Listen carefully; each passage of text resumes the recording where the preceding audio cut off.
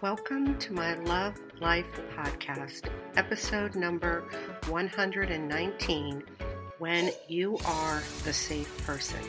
It's May 15th, 2023. I'm your host, Lisa A. Lundy, author, blogger, YouTuber, motivational speaker, and clearly podcaster. I'm also a member of the Newsweek Expert Forum. What I do is I help people be happy, healthy, and well-loved even when life is very difficult. As my disclaimer, this podcast does not constitute medical or therapy advice in any way. My music is by Howie Moscovich.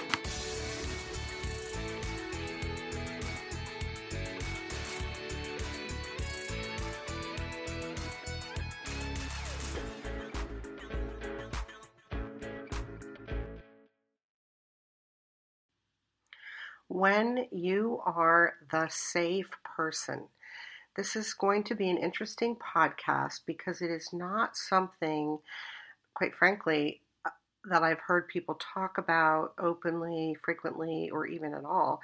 I talk about it, but it's not something that we commonly talk about. So let's dive in.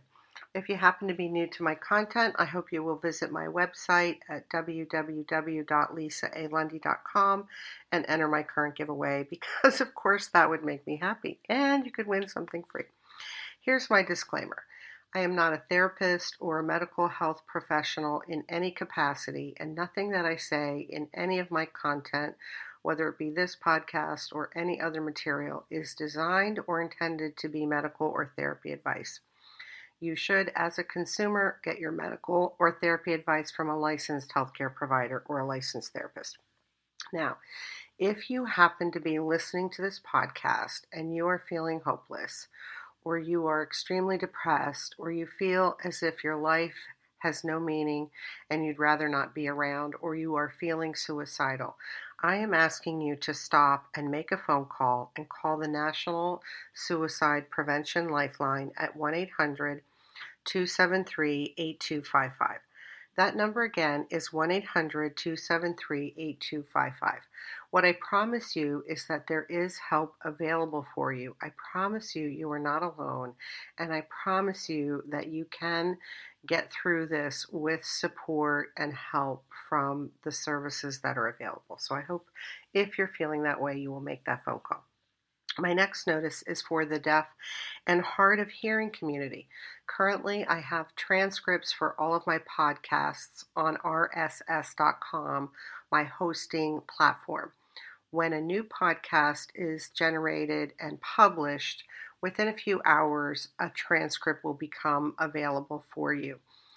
Eventually, as soon as we can make it happen, I will have transcripts for my podcasts on my own website, but currently they are only on rss.com. The other thing for the deaf and hard of hearing community is I am working as much as I can to improve my flow of speaking, my speed, my pronunciation, in order that you have a more useful and valuable transcript. So I beg your compassion and forgiveness. I am working on improving.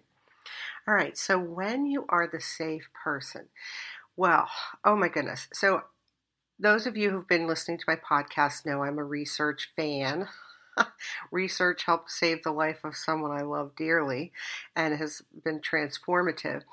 I did do a little mini peek at PubMed, that's PUBMED, PubMed Central, under the term emotional safety.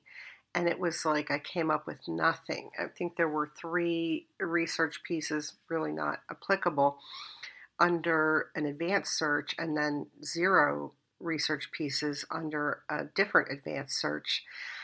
So I think that while this is extremely important, we might be lacking a body of research. Now I say we might be because it's possible that emotional safety, that they use a different term in PubMed than what I searched under. So I am taking full responsibility if there is indeed a rich body of research that I missed. So it's possible that I missed it, people. I don't know. But it is certainly not something that we're widely talking about. Now, for myself, I will say that this podcast is based on a lifetime of both being a safe person for someone else and having safe people for myself. So I'm blessed or fortunate or lucky that I've had safe people in my life for myself, and I've been the safe person for someone else. So this is really an experience-based podcast as opposed to a research-based podcast, although I will be talking about the research on trauma as it applies to this topic. So when we talk about safety, we typically talk about physical safety, environmental safety, emotional safety, and then, of course, one of my favorites, economic safety. And economic safety is when you have the absence of economic or financial economic abuse or financial exploitation, which unfortunately is very common in the U.S. and in the world. So this podcast is really talking about safety with respect to your emotions. So if you're in a domestic abuse situation, you might be physically unsafe. You might have economic abuse going on. And this podcast is really not for those purposes. I do have other podcasts that will help you if you're in domestic abuse or if you're being economically abused or you have dangerous people in your life. So growing up in society, and in particular in America, we have the situation, which we know from the research is valid, which is we have many young children and children growing up in families where they are not allowed to be sad, or they are not allowed to be angry, or they are not allowed to have what I call a dissenting emotion, an emotion that's different than the pack or the family, in which case that young person, child, teen, young adult, their emotions are being invalidated. Their emotions are not being validated. And then they are left, usually, more often than not, left feeling emotionally unsafe, that their emotions are not safe because look at what happens when they express their emotions.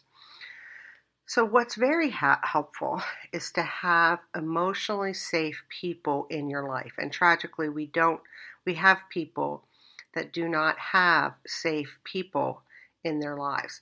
Now, if you are lacking emotional abilities, which is highly likely given the statistics on the percentage of population that has high emotional intelligence, you can still be a safe person for another person, but it might be harder and you might not make the cut. So the reason that this podcast is important, in my opinion, is because it is both healthy and helpful for an individual to have safe people in their circle to help them get through life and deal with their emotions. And it is definitely healthy and helpful to feel safe in your life with the people in your life. There's probably very little that's worse than feeling unsafe with your emotions, with your family, your friends, your spouse, your partner, your coworkers, or people in organizations or in the circles you run in. Now, if you happen to be the safe person for your child or your spouse or your sibling or your best friend or whomever, it is important that you understand what that might mean at some point, because it's not all roses and puppy dogs. I hate to tell you, I hate to break it to you. Now, being the safe person can be amazing because you've got love and you've got laughter and affection and having good times, and that's part of being a safe person, is the love and affection and good things. But there's a little kind of almost darker side. So what this is analogous to, in my opinion, is when children are growing up, if they have a safe parent, it's usual or typical or normal that they will act out, be mean, say things and do things with their safe parent that they would never in a million years consider doing with their unsafe parent. So it's almost like a Dr. Jekyll and Mr. Hyde, or however that goes, where they will behave one way with a safe parent and completely different with a parent who's unsafe, which if you are the safe parent, that might be confusing to you. You might have these moments of like, they won't ever act like that around their father or their mother. That's very interesting. And this is part of what is the explanation underneath that dichotomy in a child's behavior, which also goes into adulthood. So when we're talking about adults, much like children, can act out, they can project, they can be mean or cruel, they might be discharging displaced or misplaced anger, blaming you, or doing other painful things because you are the safe person for them, and they are usually lacking emotional abilities or emotional regulation or many other things. So why this podcast is important is because you, I hope, will want to be the safe person for people you love. I hope you would want that. And you also want to have safe people for yourself. It's really valuable. It's extremely valuable. So getting your own mental and emotional fitness in order will be wildly helpful. And what will also be helpful is understanding how this might go when you're the safe person if it goes off the rails or goes sideways. Now, this does not apply, this whole body of this podcast does not apply to narcissists, psychopaths, sociopaths, or other people who have mental health problems or issues. This does not apply to them because they will do things maliciously, malignantly, on purpose, be mean, be cruel, be hurtful, on purpose because of their mental health diagnoses. And by the way, we have a rich body of narcissists, psychopaths, sociopaths, and other people with mental health issues that are not clinically diagnosed. They're not clinically diagnosed because many of those people are afraid to go into therapy or will not engage in marriage therapy, and only a few of them that are so filled with hubris and, just so full of themselves will dare enter therapy, marriage therapy in particular, because they think they'll be able to con the therapist forever. And then woohoo, some of them get a diagnosis. But much of the people I'm talking about, when I'm talking about narcissists, psychopaths, sociopaths, and other mental health issues, they're just not clinically diagnosed. And I suspect the percentage estimate of how many people there are that fall into that category is probably very low.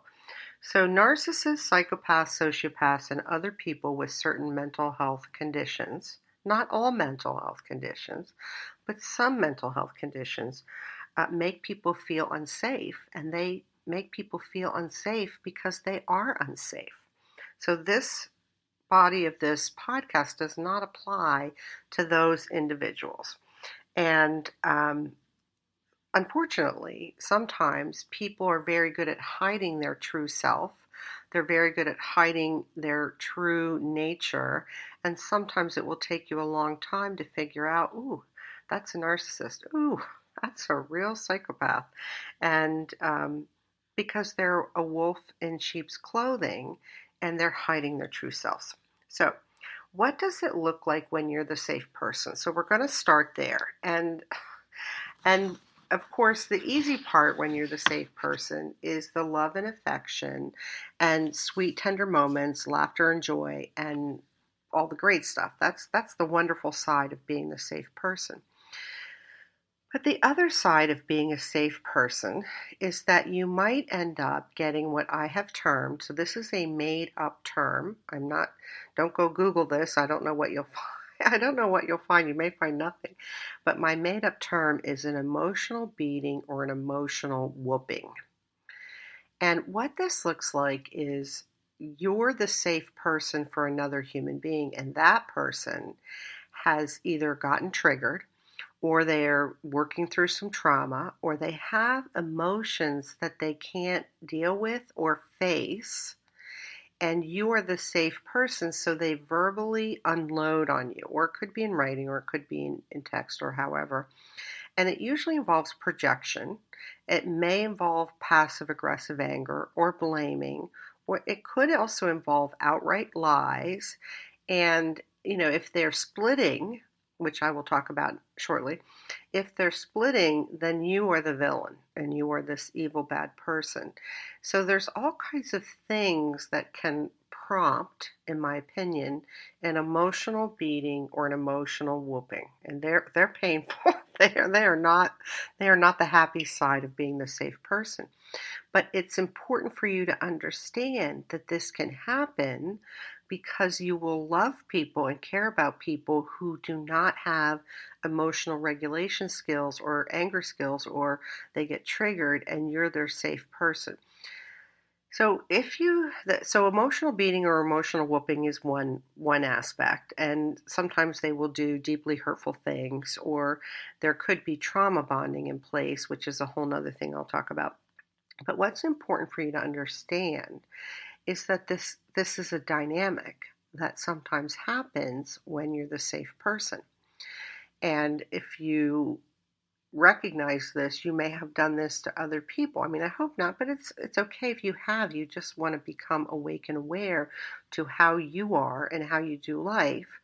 And if you are the safe person, though, and you receive this emotional beating or whooping or something very painful or hurtful was done to you, I'd never recommend that you just sit around and accept abuse or bad treatment. I'm not a fan of that. I don't recommend that. I never recommend that.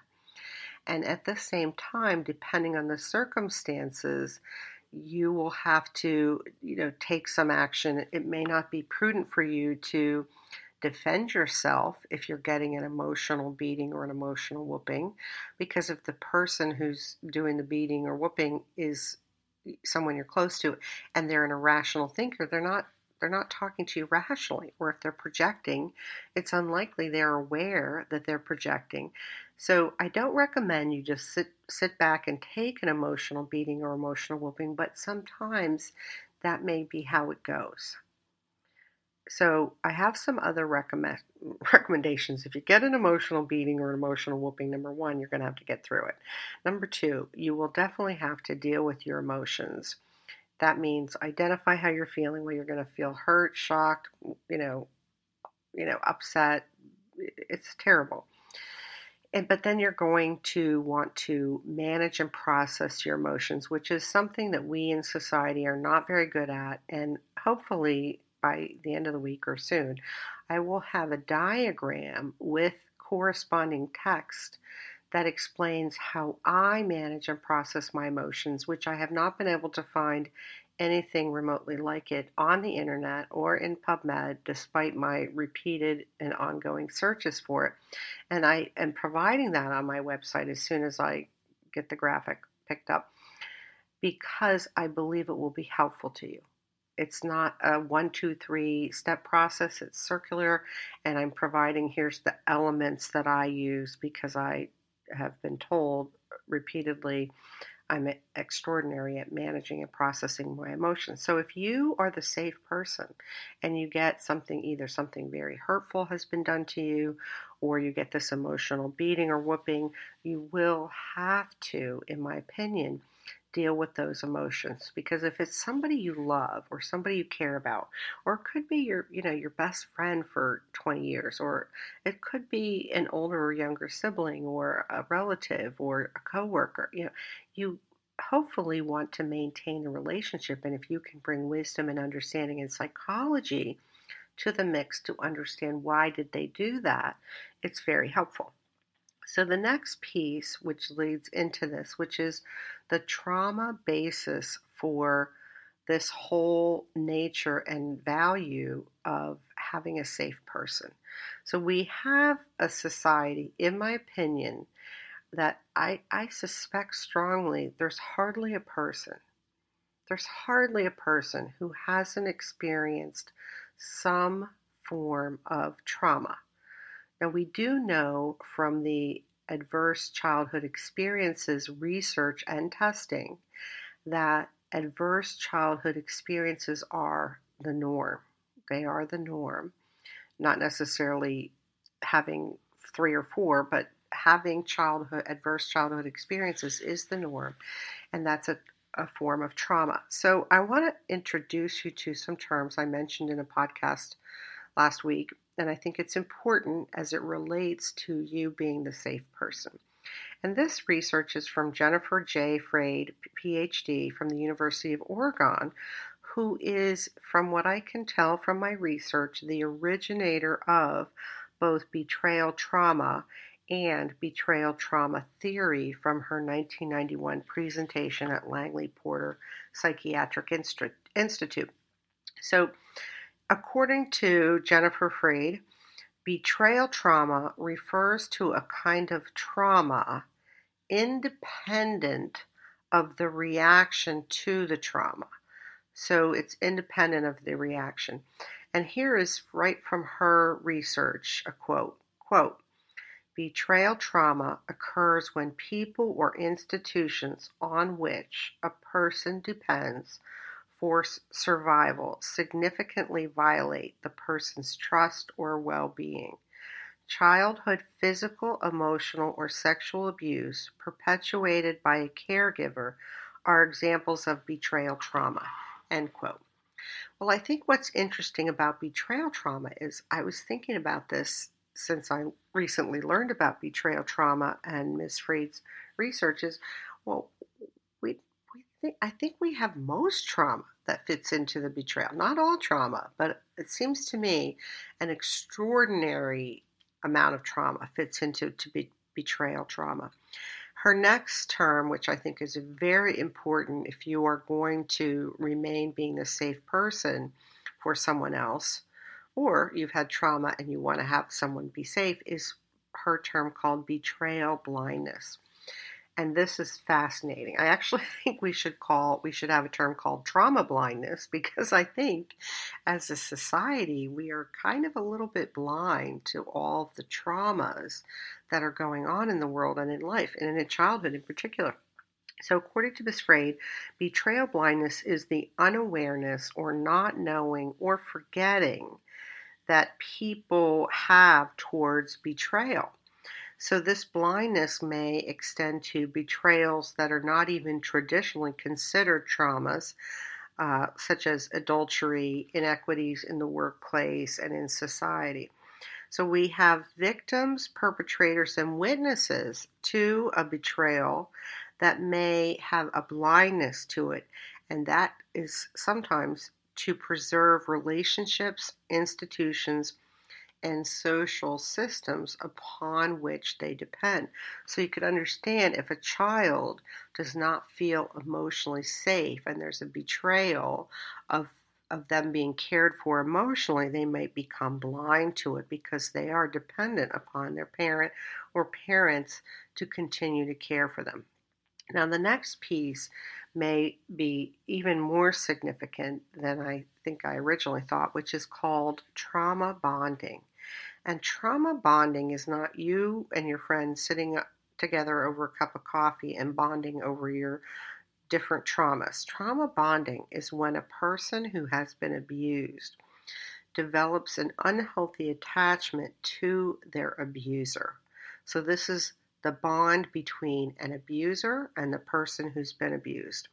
And the people who are most vulnerable to trauma bonding are those with a childhood history of abuse, whether it was physical, emotional, sexual, or neglect, or whose childhood environment was volatile, neglectful, or abusive, and I'm going to add, or chaotic.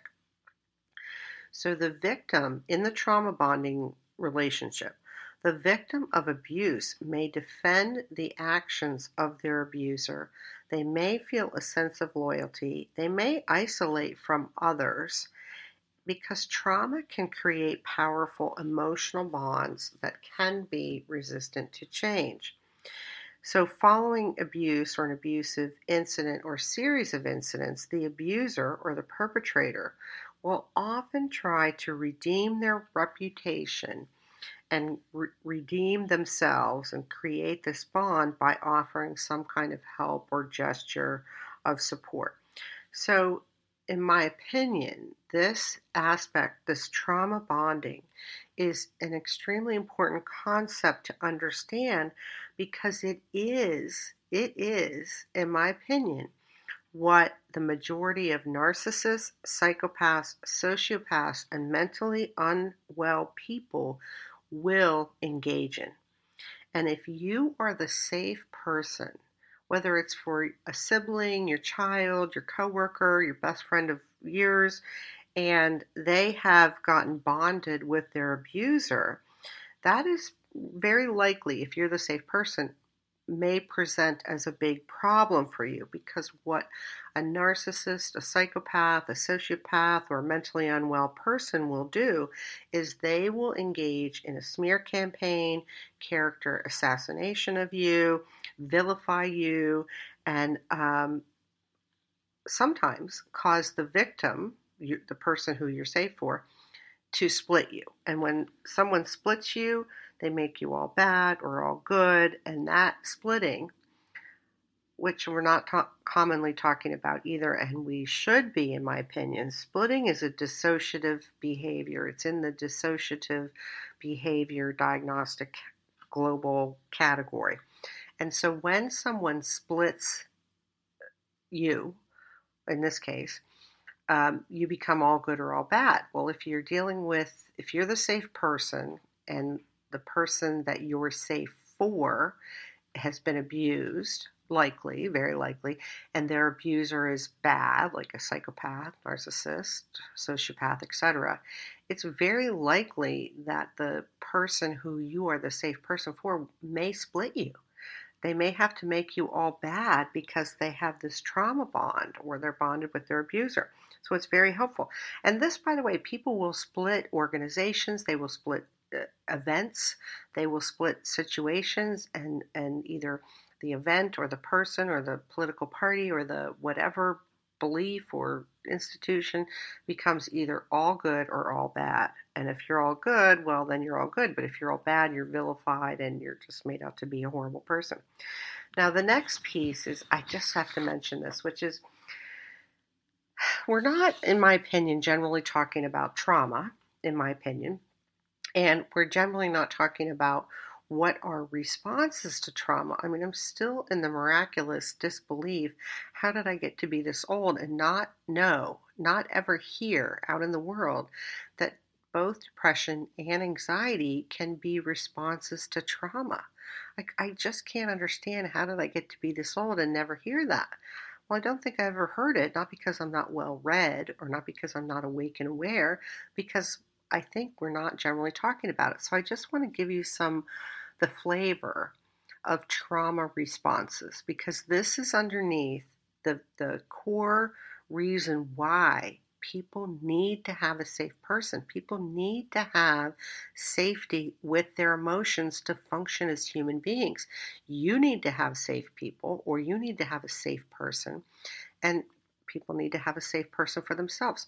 So here's just a general kind of flavor of trauma responses. I already mentioned depression and anxiety, exhaustion, confusion, sadness, agitation, numbness, disassociation, persistent fatigue, sleep disorders, nightmares, fear, flashbacks. Trauma can impact your physical, cognitive, behavioral, and social and developmental areas. And it can come up as overworking, self-medicating, substance abuse, disordered eating, compulsive behaviors like gambling, or other high-risk or injurious behaviors. And it can cause physical symptoms, chronic health problems, gastrointestinal, cardiovascular, neurological, respiratory, dermal, all kinds of physical health problems. Well, isn't that what's going on in the world? We have a world of people who are not physically healthy and are struggling with their health. How much of the health symptoms people are having are related to trauma? Well, I don't know, but it's helpful for you to understand that and understand the underpinnings of trauma if you are the safe person. It's also helpful if you want someone who's safe. So The emotional elements, I've already mentioned that if you're the safe person and it's all puppy dogs and roses and everything's great, you don't need any help with that. Nobody typically needs help identifying, managing, or processing their emotions when they fall under the happy, good, love, umbrella. It's the difficult emotions that people need help with. It's the difficult emotions that people have trouble facing and dealing with. And it will be very important for you, if you're the safe person, to manage and process your emotions and become good at that. I mean, it will be really helpful. It's also helpful if you maintain your own character and dignity, especially if the person you're safe for engages in hurtful, mean, or cruel, or projecting, or does anything that's really not so great, which I almost want to promise you that will happen at some point. So keeping people's confidence will make you trustworthy and help you be a safe person for others. And the next piece of this, I really want to address parenting and children and parents, because this is where this idea of not feeling safe with your emotions originates, in my opinion, for most people. It could happen later in life if you end up in a domestic abuse situation or some situation where you're being exploited or used, but predominantly my hypothesis and theory is that this mostly originates in childhood when a child feels unsafe. So if you are the safe parent and your child or your adult child begins to start to deal with their trauma, their childhood trauma or adverse childhood experiences, what is going to be extremely important is that you ditch your ego, your pride, or your sense that your child had an amazing childhood. I'm sure you did the best you possibly could to give your child everything that you possibly could. I'm sure of that. We as parents all do the best that we can. My request is that you be open and willing to consider and take responsibility that it might not have been all roses for them and that they have things to say. Because this is an area where some parents will fail. They will bomb out. They will be unwilling to take responsibility for their child's experiences of growing up in the family. And your child's experiences of growing up in the family are going to be different, most likely, than your perceptions or your view. And some parents, unfortunately, tragically and sadly, are too wounded or too damaged or not mentally and emotionally fit enough to handle that conversation. And what they then do is tell their child, they're wrong, you had the best childhood, I did everything for you, and they basically dismiss, demean, or outright, call their child or adult child wrong for expressing themselves, which in my opinion is basically like throwing salt in the wound. So right now I'm talking to parents and the importance of parents to be able to open their heart and listen and be with whatever their child or adult child is saying about their experience growing up in the family.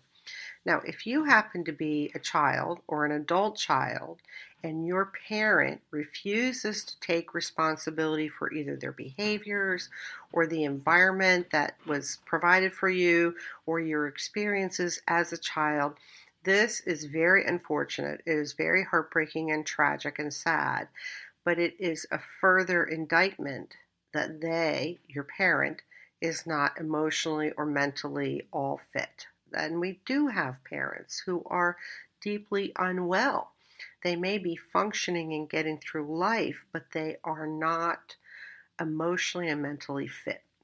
So if you are the child or adult child and your parent refuses to take responsibility for how you felt unsafe or your experience, you are not stuck. This is not a deal breaker to ruin your life. No, don't let anybody or anything ruin your life. I'm not a fan of that. You can, but I'm not a fan of that, because You can heal from it, you can grow from it, and you can break the family cycle. It's very likely, because we know about generational trauma, that your parent or parents are simply perpetuating the cycle and continuing how they were raised. You, however, can break the cycle because you are worthy, you are deserving, you are lovable, and you have this beautiful future if that's what you choose. Much of life involves choice, and you get to choose what you want in your life and how you are going to be as a parent. Now, when you're a child growing up, you frequently don't have a lot of choices because your parents are providing the environment, but now you can make different choices. And I do recommend, by the way, if you happen to have the misfortune of having a parent who says, no, no, I'm not buying that, I'm not going to accept that, that you bring some forgiveness. They're probably have done the very best they could with their limited skills and abilities. And forgiveness is powerful for you. It has nothing to do with them. Now, if the other parent is a psychopath, a narcissist, a sociopath, or otherwise mentally unwell, this is very important if you're the safe person and if you're the safe parent and the other parent is unsafe. First of all, your children probably figured out at a young age that their other parent was unsafe. They probably did, and that's why you saw them acting one way with you and another way with the unsafe parent. But it's especially important if your children have an unsafe parent, if the other parent is unsafe, that you really get to work on yourself and you really make sure you are mentally and emotionally fit, because your child, even if they're 30, 40, 50, whatever age, is still going to need you, because it is extremely likely that the narcissistic parent or the psychopath parent or the sociopath parent or the mentally unwell parent is going to continue to inflict trauma on your child even when they are an adult. It's really sad. It's actually just tragic that we don't have some better system for interrupting this, but unfortunately, as far as I can tell, we do not, because we do have CEOs and high-level executives that are psychopaths or sociopaths or deep narcissists, and they get to go on living life as if they're not doing anything wrong. So if the other parent for your child, adult or young child, is mentally unwell, a narcissist, psychopath, sociopath, or otherwise, it's really important. It is really important that you get your life together, that you get your emotional and mental fitness in order, because that's might be the only thing that saves your child as an adult or as a child. And I understand you cannot control the unsafe parent, but you can bring clarity, mental fitness, emotional fitness, rational thinking, and all of the important things to help your child or your adult child. Now, my next piece is if you happen to realize that someone is unsafe for you. And this will happen. This will happen from time to time, because sometimes you have to get to know someone for many years before you see who they really are. And sometimes, much to your chagrin or shock, you recognize that, oh, that person is not only unsafe, that person is actually dangerous. So if that happens, my request is that you do not beat yourself up, that you do not be hard on yourself, because some people are exceptionally good at hiding who they are.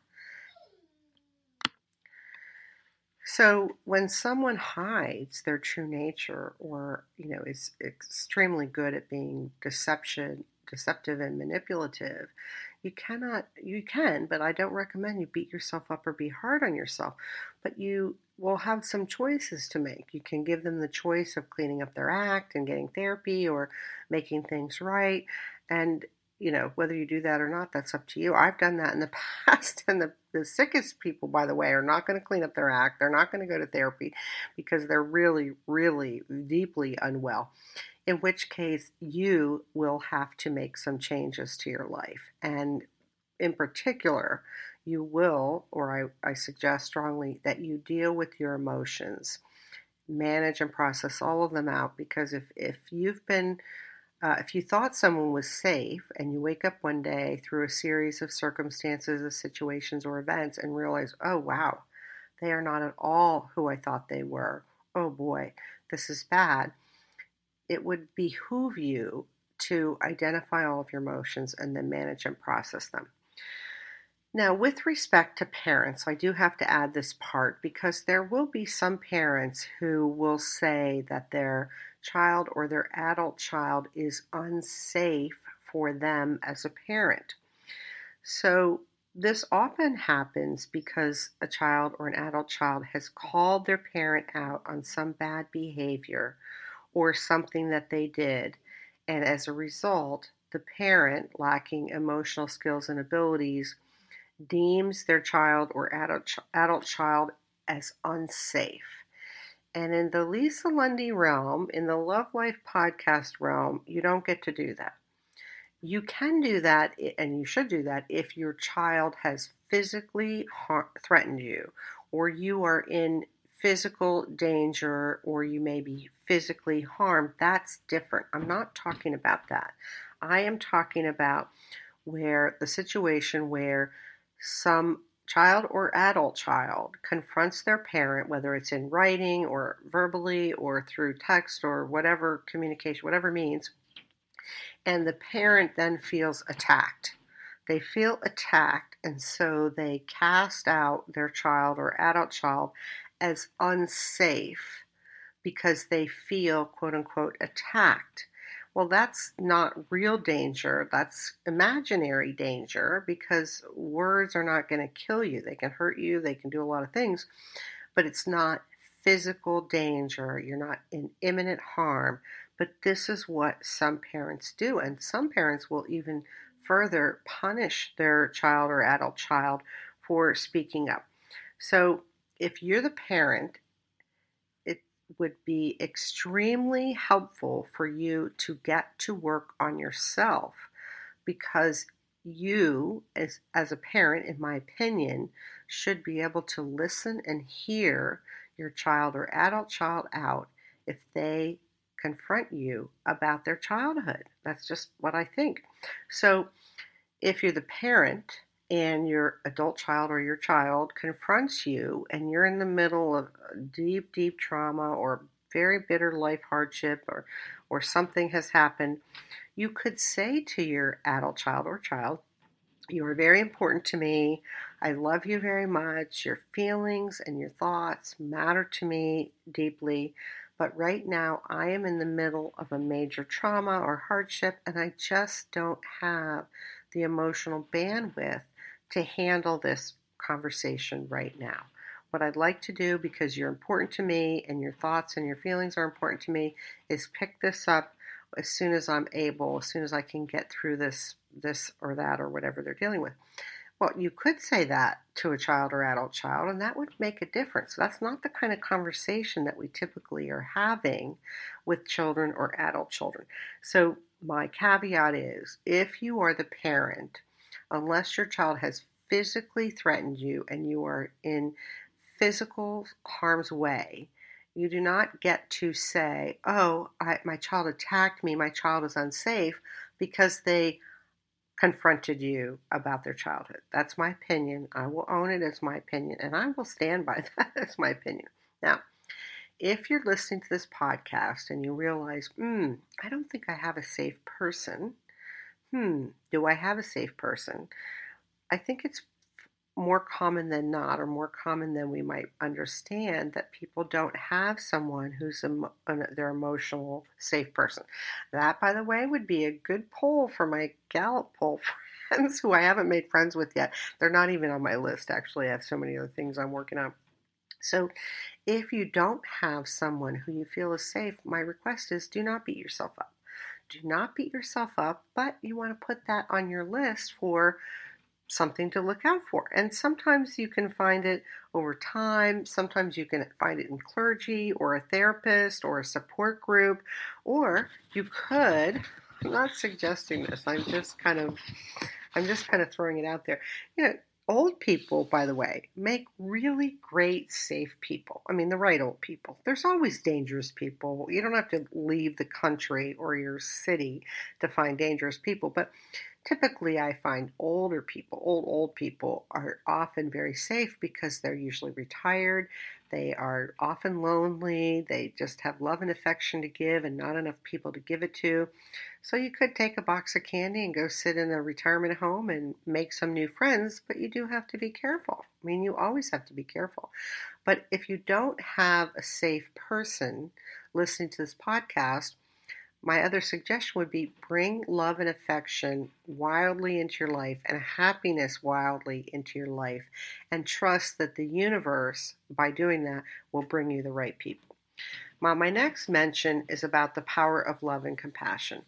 Hopefully, at this point, you are getting a sense that I'm a strong believer that we have compassion for others, in particular when they behave badly. Of course, that assumes they're not the narcissist, psychopath, sociopath, or whatnot, but that you bring love and affection to the people in your life, and especially if you are that person's safe person.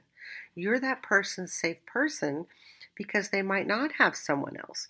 And the power of love and affection I discuss in my podcast titled The Lost Art of Love and Affection, and also in my podcast titled Neuroplasticity and Psychoneuroimmunology. Love and affection is life-changing, I promise you, and is extremely important to provide when you're the safe person. And that might mean you get an emotional beating or whooping and you have to deal with your emotions, manage and process them, and come out on the other side with love and compassion for this person that you do care about and their inability to deal with their own emotions.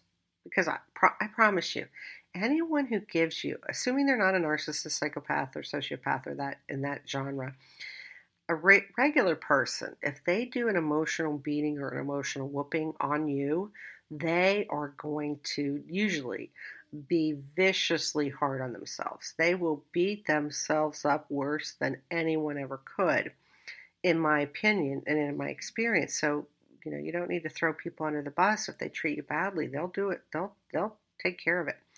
So my next suggestion for you in this category of being the safe person is that you work on your emotional and mental fitness. Now, I have a list here. Now, in therapy or in clinical psychology, they will often use a word about how functional you are, and I don't think that's really the right terminology, because I don't think it's as all-inclusive as I would like to be. So I'm using the term mental and emotional fitness here instead of your functionality. So this is not an all-inclusive list, although there are 23 items, so it's fairly lengthy. And these are things that you can put on your list. Like, this is like your checklist. You go to the gym for your body, so this is your checklist for doing life, your checklist for having power in your life, your checklist for happiness and having all the good stuff lies within this mental and emotional fitness list, which is number 1, rational thinking. Number 2, emotional intelligence. Learning to control your mind. Healthy self-esteem, meaning feeling good about yourself, feeling worthy, feeling deserving, separate from your status in life, separate from your accomplishments, feeling good about yourself as a person, independent of anything else. Healthy boundaries, coping strategies, not addictive coping strategies, not using addictions instead of coping, assertiveness, self-care, self-compassion, love and affection, physical health. And I have to say, even though physical health falls under self-care, it gets its own mention, because we have too many people who are not getting enough sleep or eating healthy foods or taking supplements or won't eat healthy or not moving, and they don't understand that what we know from psychoneuroimmunology is that your physical health impacts your mental health, and your mental health impacts your physical health. So it is important that you take care of your physical body because your physical health impacts your mental health. Character and integrity, optimism, having a basic understanding of psychology. I hope from many of my podcasts you have gotten the sense that understanding the barest amount about psychology can help you be mentally and emotionally fit, can help you in your interactions with other people, can provide wisdom and understanding, and leave you with compassion and new strategies and new actions. Empowering attitudes and beliefs, learning how to generate your own happiness separate from your circumstances, dealing with your own issues and problems. Executive functioning of the brain is extremely helpful, and if you get to work on learning time management skills and boosting your time management skills and abilities, that will help the executive functioning of your brain. Being able to laugh at yourself and do it with pleasure. I know. I am laughing at myself all the time, and I enjoy it. And people do laugh at me too. I'm well aware that people laugh at me.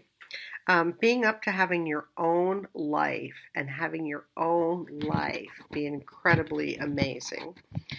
Learning how to have difficult conversations and boosting your communication skills. Being authentic and real, and looking and understanding any traumas that you've had in life and how that may have helped you put yourself together, how you may have gotten put together as a result of trauma or adverse childhood experiences. So there are 23 key points to growing mental and emotional fitness, and any one of those would make a huge difference. If you simply went out and decided you were going to have this great, amazing life and you were going to work on generating your own happiness separate from your circumstances, your life would change. If you simply went and brought love and affection squarely into your life, no kidding, your life would change. If you simply adopted empowering attitudes and beliefs instead of disempowering attitudes and beliefs, your life would change. Any one of those things will help you become more mentally and emotionally fit. So to wrap this up, I have some additional suggestions for when you are the safe person. And so number one is get emotionally and mentally fit yourself. Yes, get your house in order. First of all, it's extremely empowering. And people, it will be almost impossible for people to take you down when you are emotionally and mentally fit. Now, if you go out and you have this rich, amazing, happy, abundant life, people will want to take you down because they will be jealous or envious or resentful or angry or bitter or what have you. So the most powerful thing when you're the safe person, or if you just want to have an amazing life, is to get your mental and emotional fitness in order for yourself. Number two, recognize if you are the safe person for another. That's very helpful. It can help explain behaviors. It can help explain a lot. Number three, bring love and affection to the table. Well, I have to say, I'm a wild fan of love. I love the word love. I love everything about love and affection. And it's very healing, and it's just one of the best things in the world. So put that in your life. Number four, understand the difference between a good person who is struggling, meaning they are struggling with their emotions or trauma or life, and the difference between a psychopath, a sociopath, a narcissist, or someone who has a serious mental health disorder. They are very different things. They are extremely different. They are night and day. They are not the same.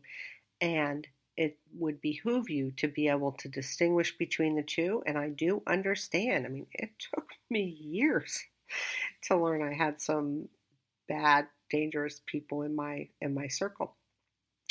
My next suggestion, number 5, is don't take it personally. if you're the safe person and someone gives you an emotional beating or an emotional whooping, or they do hurtful things, or they're mean or cruel, please don't take it personally. It's not personal if you're the safe person.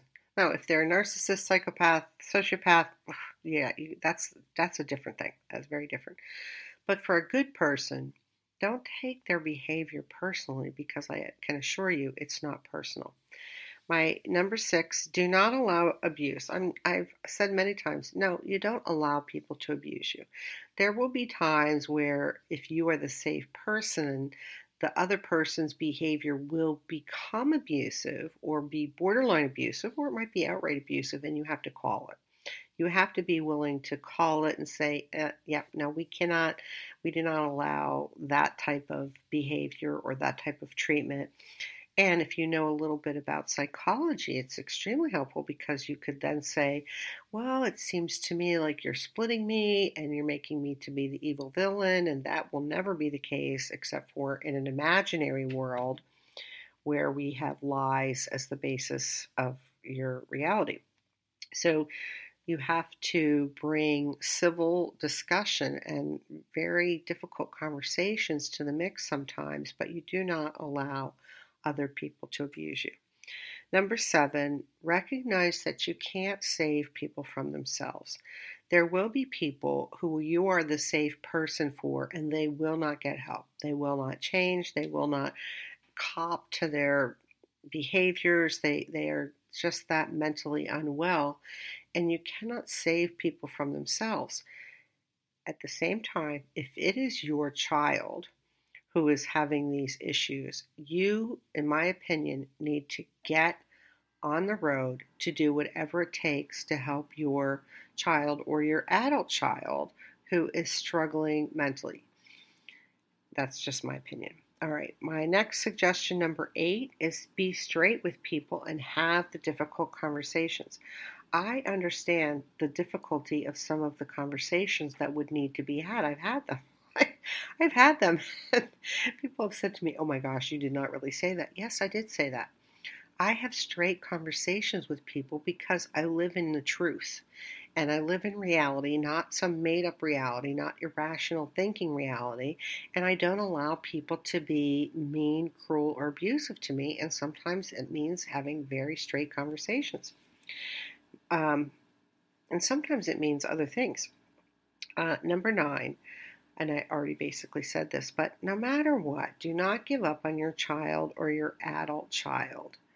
And it just breaks my heart that we do have parents who just really basically cast their child or adult child out when they don't like what their child or adult child is saying or doing. And I don't mean, the far extreme things. I mean confronting you about your behavior or what happened.